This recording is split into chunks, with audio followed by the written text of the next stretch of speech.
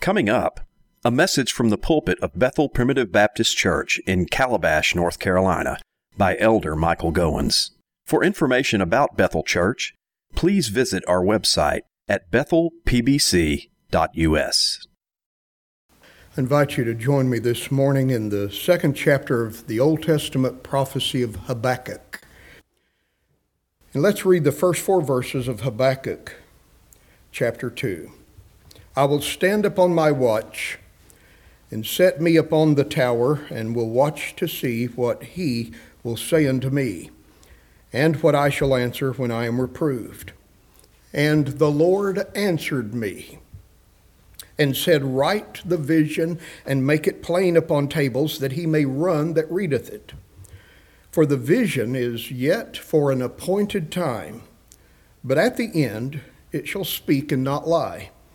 Though it tarry, wait for it, because it will surely come, it will not tarry. Behold, his soul which is lifted up is not upright in him, but the just shall live by his faith. By way of review, in the first chapter of this little 3-chapter prophecy, we learned that Habakkuk was wrestling with some hard questions. His name means the wrestler, and wrestling he did. The first question he wrestled with was, why isn't God doing something? He says, How long, Lord, will I cry, and thou wilt not hear? Chapter 1, verse 2. Even cry unto thee of violence, and thou wilt not save. He's asking, how long, Lord? Why aren't you doing something? He's perplexed over the silence and apparent inactivity of God. I wonder if you've ever been there. I wonder if you've ever waited for the resolution to a problem in your life, and you've said, Lord, are you listening? Why aren't you working? You know, as I look at the evil and wickedness of modern society, I sometimes say, Lord, how long will wickedness be allowed to prevail? How long will your people struggle? Are you hearing our prayers? Aren't you doing something? Perhaps you're that way in your life. Perhaps there's a young couple here who has wanted to have a child, but you've not been able yet to conceive. And you've been praying about it, but the answer has not been realized. And you say, Lord, will it ever happen? You're playing the waiting game. That happens in our lives, doesn't it? How long, O Lord? And we're perplexed. We're confused. We have questions. Well, the Lord answers Habakkuk in chapter 1 and says, I am doing something. And you know, even though it may not appear in your life that God is hearing your prayers and that he's at work, the fact is, my friends, that God never sleeps nor slumbers, and he is active in the world that he has made. But you know, the answer that he gives to Habakkuk creates a new problem. Now he moves from the proverbial frying pan into the fire, as God says, I'm raising up the Chaldeans, or the Babylonians, if you please, to punish my people Judah. Well, that creates a new problem in Habakkuk's mind. First he asked, Lord, why don't you do something? And now he's asking, Lord, how can you use a more wicked nation than your people to punish your covenant people? For Babylon was even worse than Judah was. So what Habakkuk is doing is he's looking around at the condition of the nation, and he's perplexed that God allows the people to continue to decline and deteriorate. And when he brings that to the Lord in prayer, the Lord says, I'm going to bring the Babylonians in to judge my people Judah. And Habakkuk is perplexed by that as well. So first, he has a question concerning God's providence. Now he has a question concerning God's justice. Now, I want you to notice at the end of chapter 1, again by way of review, how the prophet responds to his perplexing questions. He does 3 things. First, he prays in verses 12 and 13. And by the way, prayer is the best thing that you and I can do when we have questions in our minds. Take it to the Lord in prayer. Do you look at the condition of the world in which you're living and you despair and you say, Lord, how long will truth be on the scaffold while wrong is on the throne? Then take it to the Lord in prayer. Admit it to Him. Talk to Him about it. He understands. You can be honest and forthright with God. Secondly, he meditates on the character of God.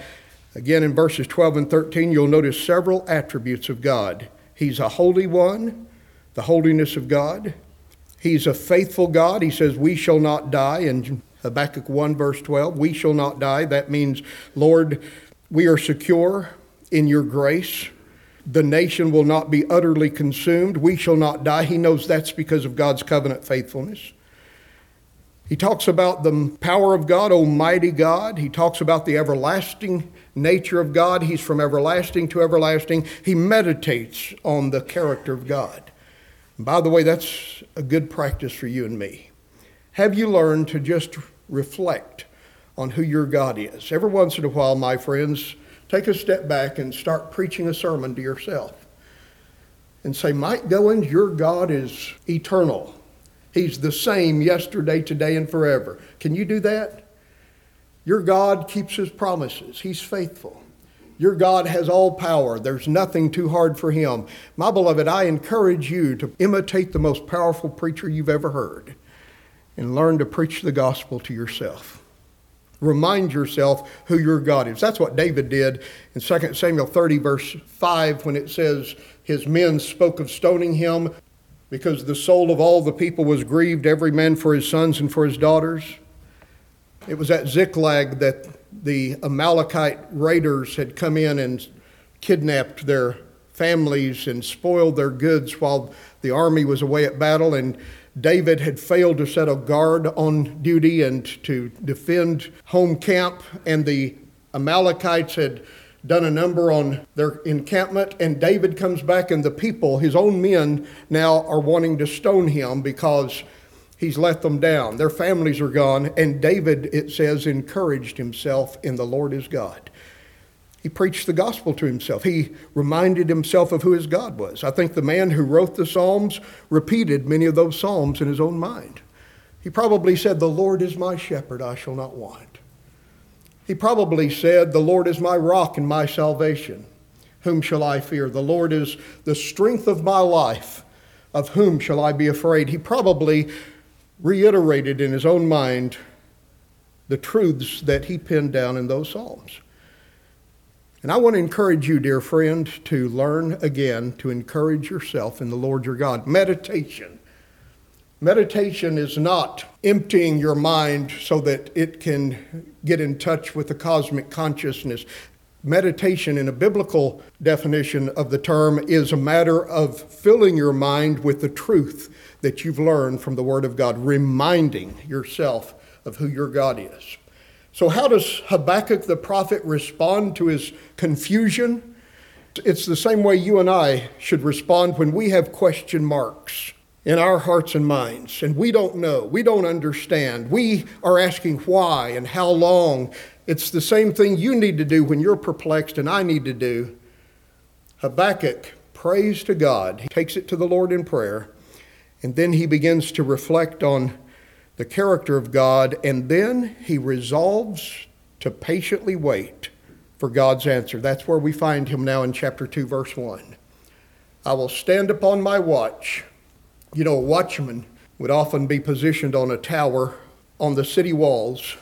That's called his watchtower. He says, I'm going to stand upon my watch and set me upon the tower, and I will watch to see what God will say unto me. I'm going to wait on the Lord. My beloved, there are so many seasons in our lives when we have nothing to do except to wait on the Lord. You say, I don't know whether to go this direction or that. Then the proper answer is, don't make a decision right now. You say, well, life's passing me by. Well, God is never in so much of a hurry as we are. God doesn't get impatient, my beloved.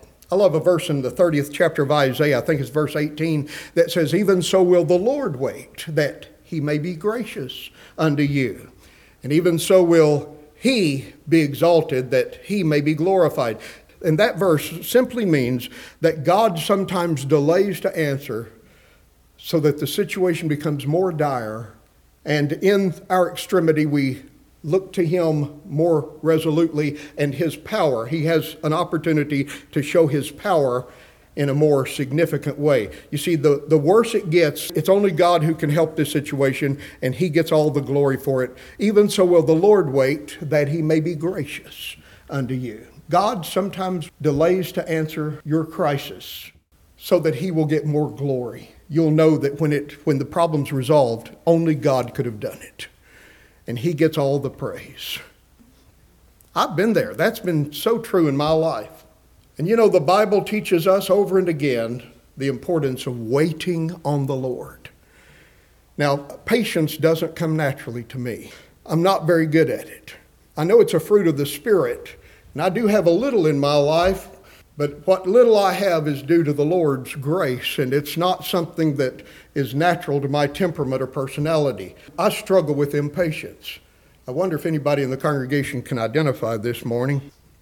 But you know, if you're going to live the Christian life, and there are so many reasons around us to lose focus and to be confused and to be perplexed and to say, why and how long? It's vitally important that we listen to verses like this in Lamentations 3:26. It is good for a man that he both hope and quietly wait for the salvation of the Lord. Quietly wait. In other words, without murmuring and complaining, without shaking a fist of fury, without panicking, it is good for a man to both hope.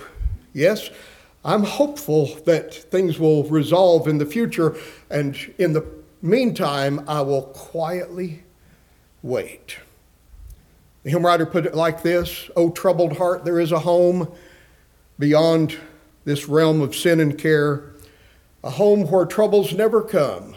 I fain would be resting there," he says. "Oh, wait, meekly wait and murmur not." That's quiet waiting. Listen to this verse, Psalm 27:13.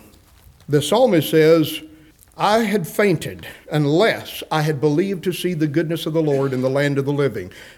Now, I wonder if you can identify with that verse. Has there ever been a time when you would have slipped into discouragement? I would have fainted. I would have lost my focus. I would have lost heart unless I had believed to see the goodness of the Lord in the land of the living. What he's saying there is, it was only my hope of a brighter day that kept me going in the meantime. I would have fainted unless I had believed to see. Believing to see is a good definition of faith or hope. Unless I had hope for a brighter day. And then he says, wait on the Lord. Psalm 27, the next verse, verse 14. Wait on the Lord. Be of good courage, and he shall strengthen thine heart. Wait, I say, on the Lord. Now, repetition in the Bible is intended for emphasis, and we need this lesson driven home more than once. Wait. Again, I say, wait on the Lord. Do you need that reminder? Now, it's not pleasant. You know, when I was a boy, I would have asthma attacks during the night, and my parents would take me to the Palmer County Community Hospital on the plains of West Texas, and I remember to this day the vivid antiseptic smell and the sights and sounds of that hospital in the middle of the night. Maybe it was 2 a.m. in the morning, and I would sit in the waiting room, and I remember the walls were a drab green, and the floor tiles were cracked and broken where they had dropped something on those tiles, and maybe there was a crack in them. And I remember this antiseptic smell in the air and the midnight sounds of the hospital as we waited for the doctor to get out of his bed and get there in order to give me a shot to relieve my asthma. It happened over and over again. I have to tell you, those were not pleasant times. Now, I was thankful for the medicine to relieve my breathing problem, but waiting was not pleasant. I've never been too good at waiting on a doctor. Have you? You've got an appointment at 1:15 and it's 2:30 and you still haven't been called. That really tests my Christianity, I have to be honest with you. But you know, in each of our lives, there will be opportunities and occasions where waiting on the Lord is vital. We tend to get in a hurry. We've got to solve these. I'm a problem solver. I like to, if there's a problem, I like to find a solution and let's get to it. But that's not always the way God works. So if you're caught in a holding pattern in your life, or in your church, or in our country, you say, I just don't know what's going to happen to our country, Brother Mike. There's evil, wickedness all around. How should we respond? Well, pray about it. Meditate on who your God is, and then get up on your watchtower and watch to see what the Lord will say to you. Just wait on the Lord. Psalm 40 verse 1 says, I waited patiently for the Lord, and he inclined unto me and heard my cry. He brought me out of the horrible pit, from the miry clay, and he set my feet upon a rock, put a new song in my mouth, and established my goings. The psalmist says, there was a time when I waited for God to move. When God does decide to move, it's always the right time.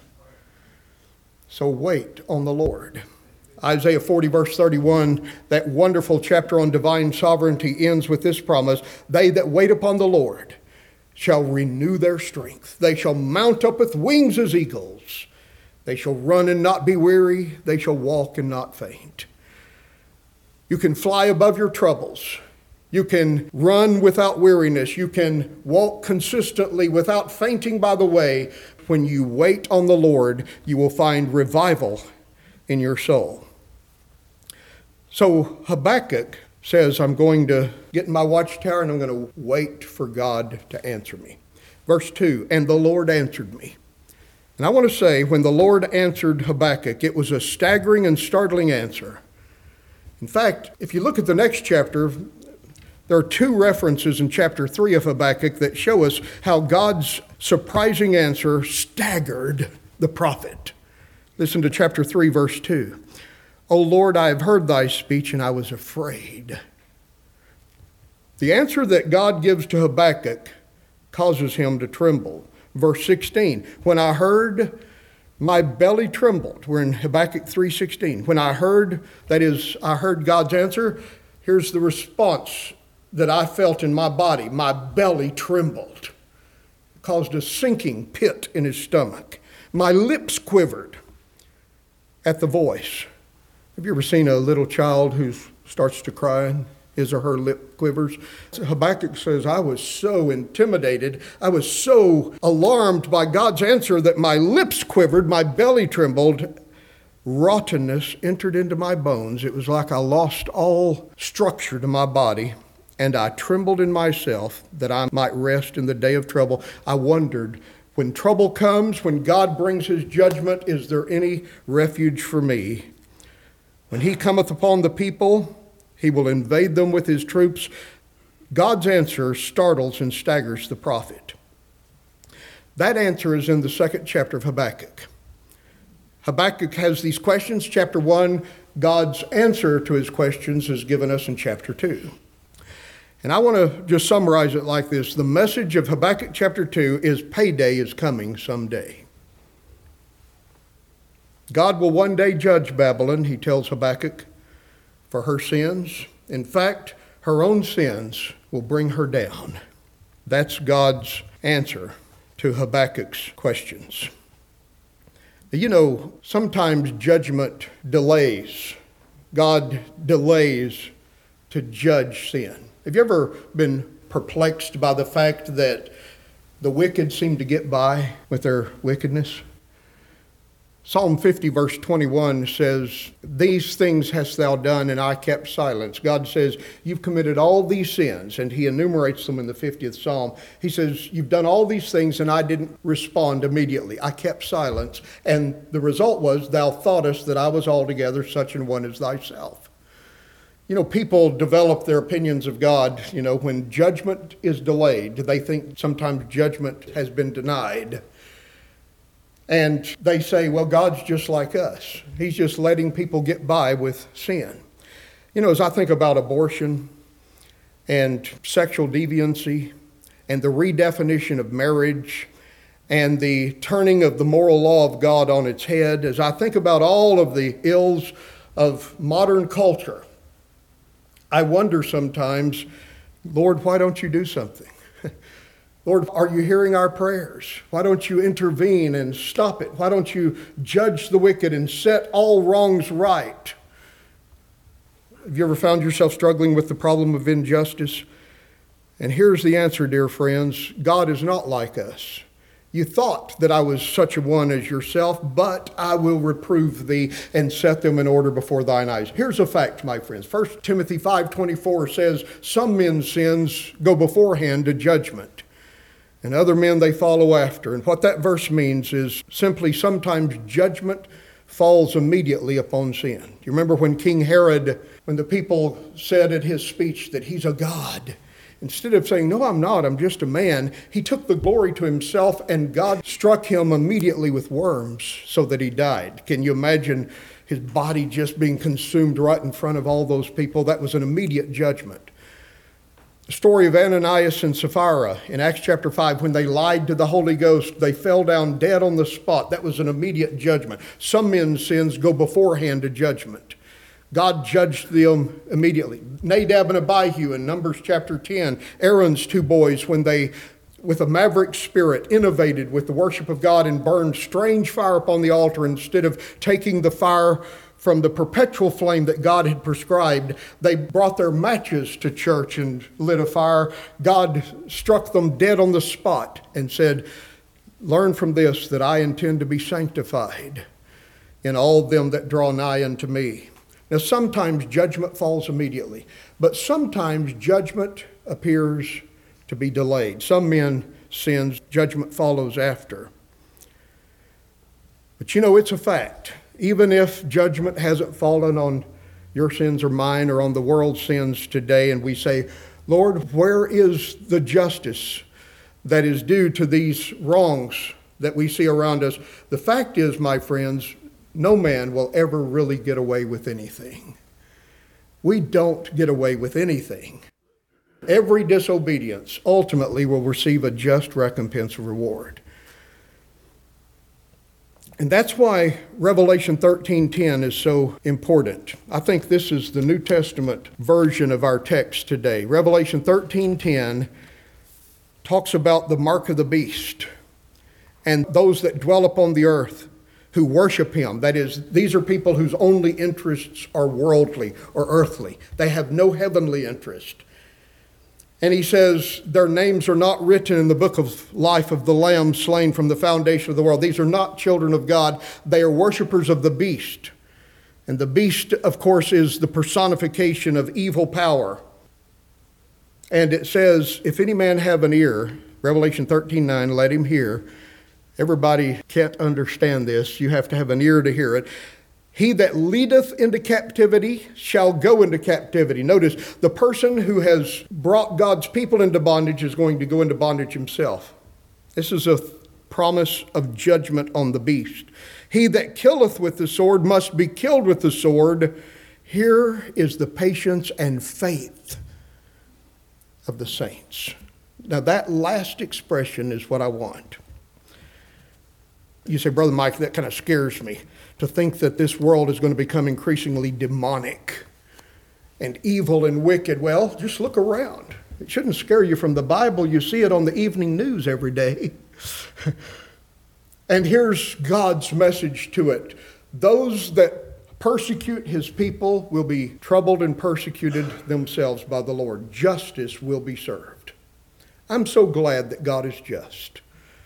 I'm so glad that we have a God, my friends, who's not wishy-washy, effeminate, and soft on truth and justice.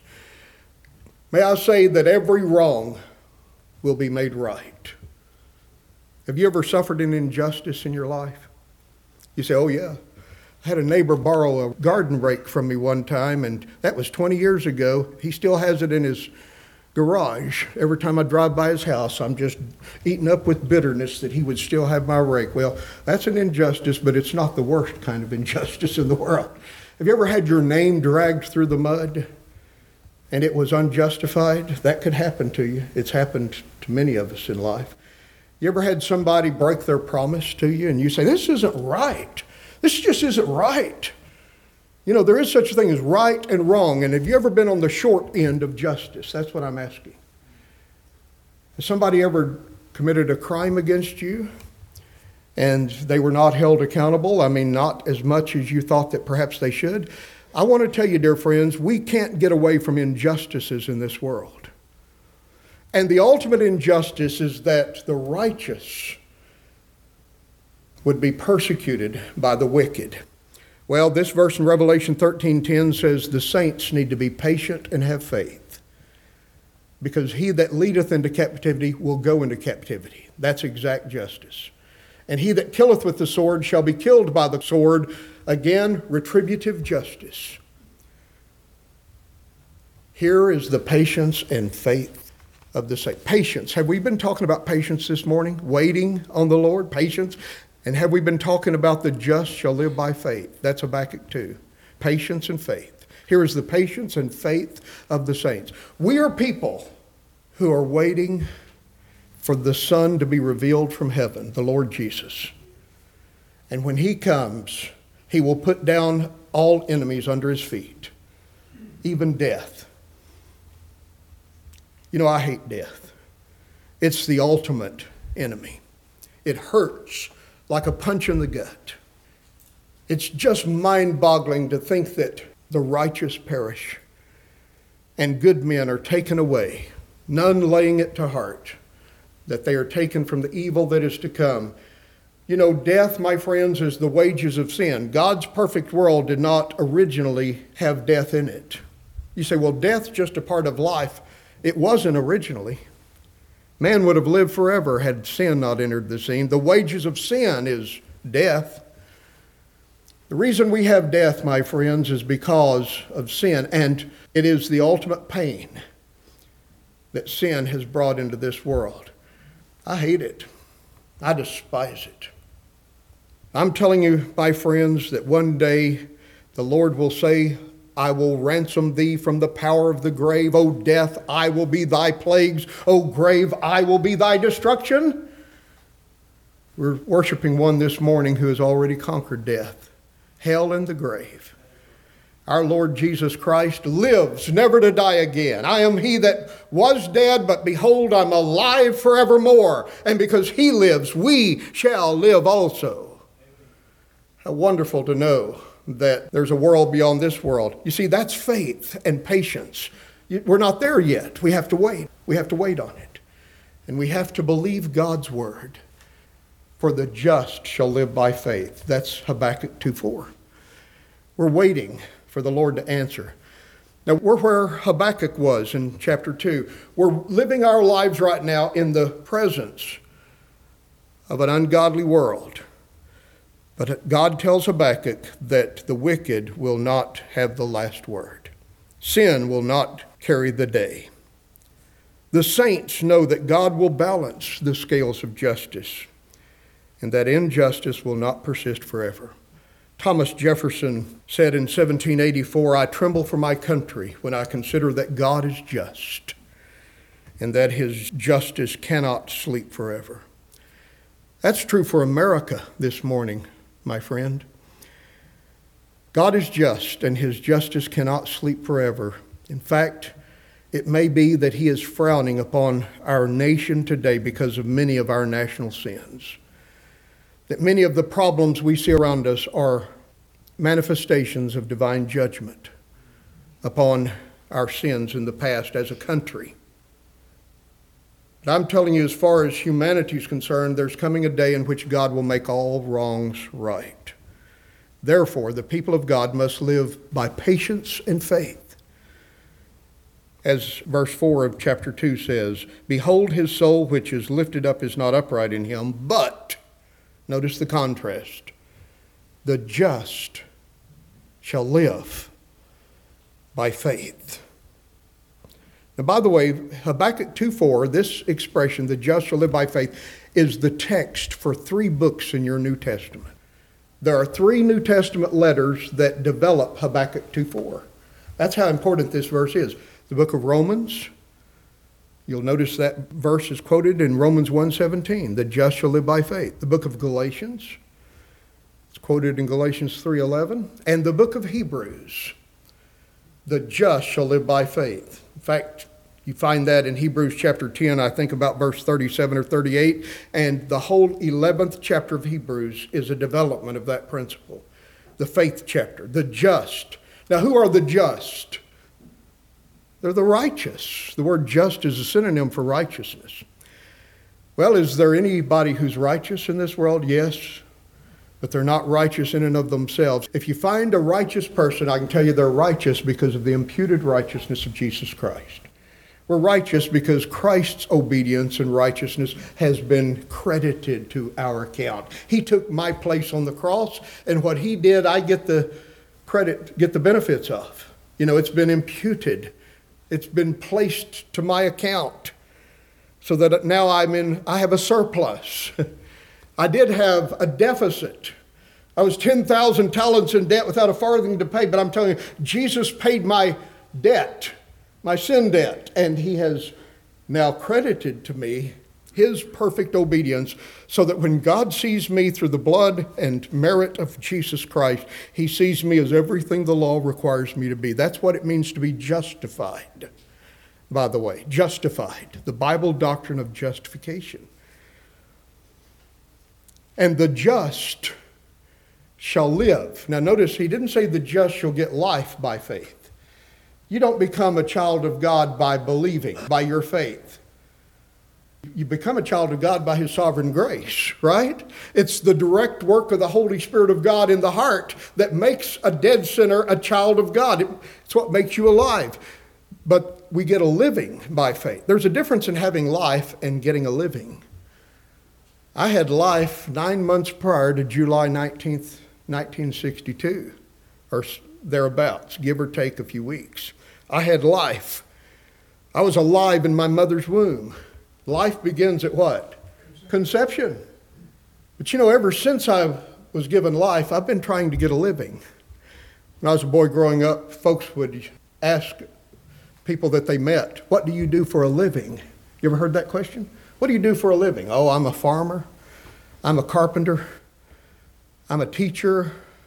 I'm a nurse, or whatnot. A living. Well, that doesn't mean what do you do in order to be alive. It means what do you do to sustain life and to nurture life. God gave us spiritual life, but my friends, we get a living by faith. The just shall live by faith. Now, here's the question in Habakkuk chapter 2. How can God's people live a godly life in a world of ungodliness? Here's Habakkuk saying, Lord, the world's in such a bad shape, and why aren't you doing something? And God says, I am. I'm bringing judgment upon it. And Habakkuk says, well, Lord, then how shall we live? God says, the just shall live by faith. My beloved, if you don't want to be caught up in the judgment that's coming on this world, then keep living by faith. That's the practical lesson here in Habakkuk. Now notice in verses 2 and 3, we're not going to get to all of our lesson this morning, which is okay. We'll just come back next time, but at least we've gotten Habakkuk out of his watchtower. I know he's glad to get down. He's been up there for a long time. And I know he's glad to get down and to start getting a few of God's answers. But these answers are not simple answers. Here's the point that I make. We are perplexed in life. We have our questions, don't we? Maybe you have a whole bunch of them this morning. Why? What's happening? Why would God not intervene? How long is it going to be? You have all of your perplexities, and I do as well. Well, here's God's answer. Don't despair. I am doing something. Judgment is coming. And in the meantime, you need to keep your eyes on me and live by faith. That's the message of this book. So that's a good enough answer to keep us going. But I want to show you this in verses 2. Habakkuk is instructed to record the answer that God reveals to him for the benefit of others in the future. He says, write the vision. The Lord answered me and said, write the vision and make it plain upon tables, that he may run that readeth it. Now God gives Habakkuk a vision, and you're going to read that vision in chapter 2. Again, it's a vision that made him afraid, as chapter 3 verse 2 says, that made his belly tremble, his lips quiver, chapter 3:16, that caused rottenness to enter into his bones and that caused him to tremble within himself. It's a staggering and stunning vision that God gives the prophet. And you can read it in chapter 2. And it consists of 5 woes. Woe to him that covets an evil covetousness. Chapter 2, verse 9. Woe to him that builds a town with blood.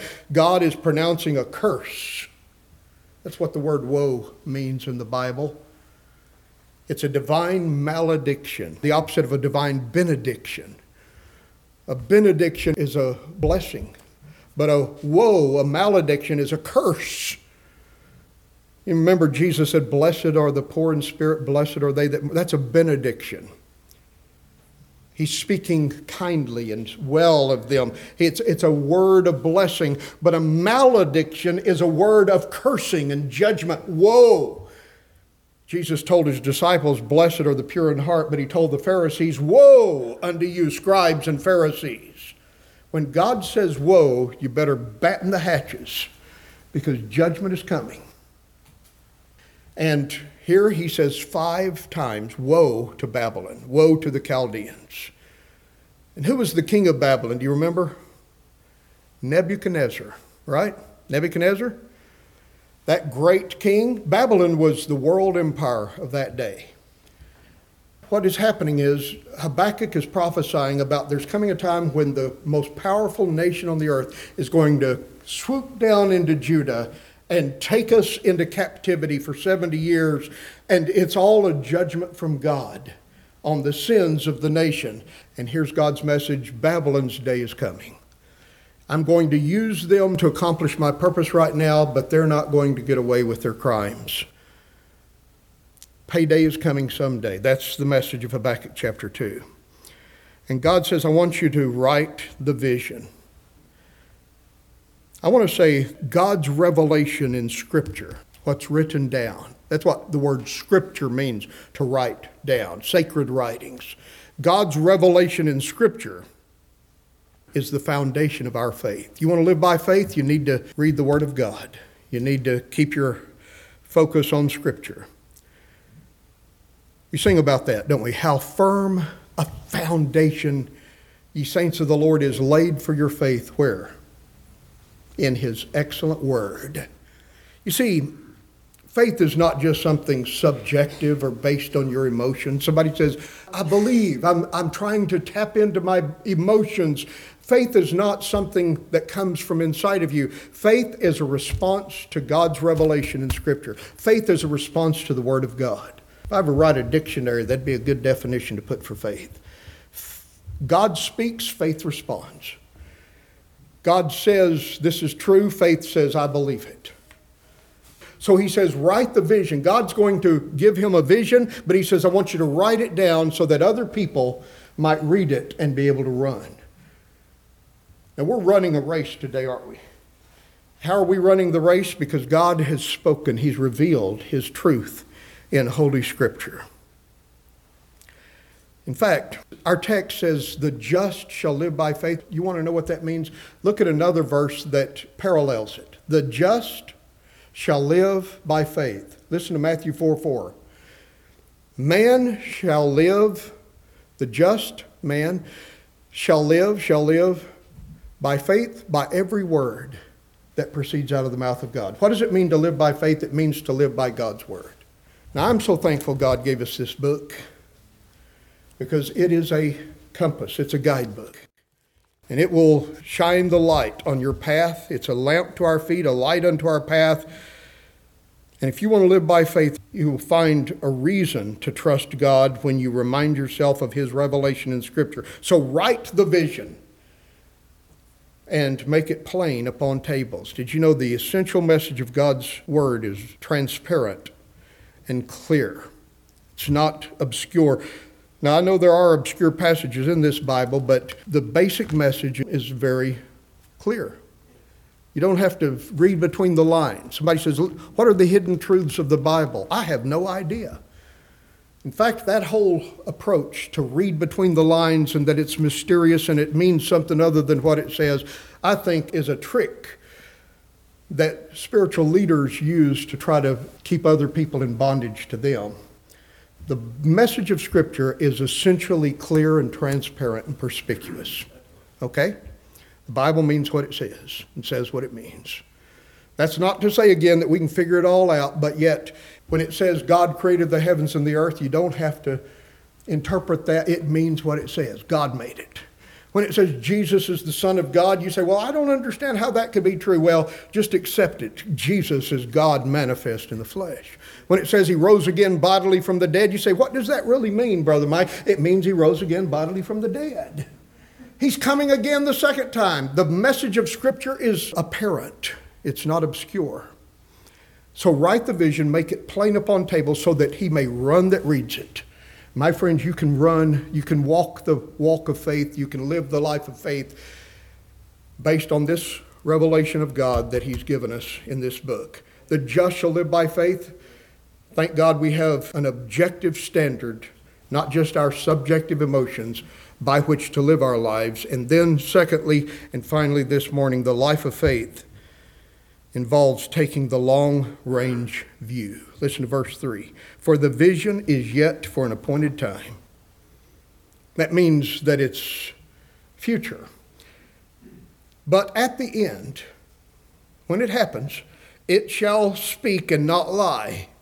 Though it tarry, that is, you say, well, when is it going to happen? When's it going to happen? Though it tarry, wait for it, for it will surely come. It will not tarry.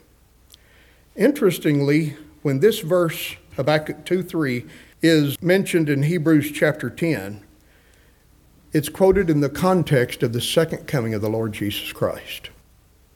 Listen to the difference. Habakkuk 2:3 says, though it tarry, wait for it. Hebrews 10:34 says, though he tarry, he will surely come. Not it, but he. Talking about Jesus, and it's talking about the Redeemer's blessed and glorious return. My beloved, may I say the ultimate long-range view is the second coming of Jesus Christ. That's where all the scales of justice will be balanced and all wrongs will be made right. So God's answer to our perplexing questions is in verse 4, the just shall live by faith. To live by faith means that we keep our eyes on the future based on the truths revealed in the Word of God right now, and we're patient.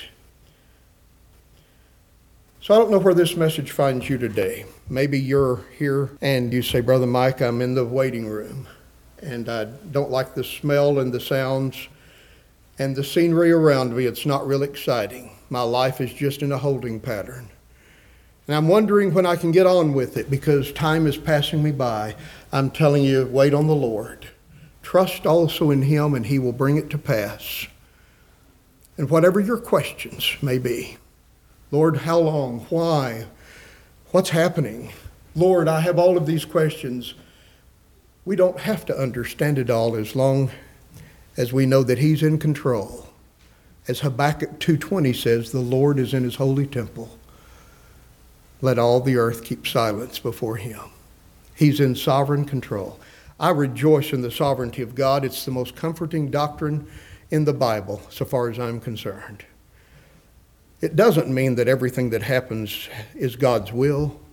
We know there is such a thing as disobedience, sin, and God is not pleased with that. But it does mean, my friends, that behind it all, whatever's happening on the world stage, behind it all, God is enthroned. Nothing can change that. Nothing will defeat him.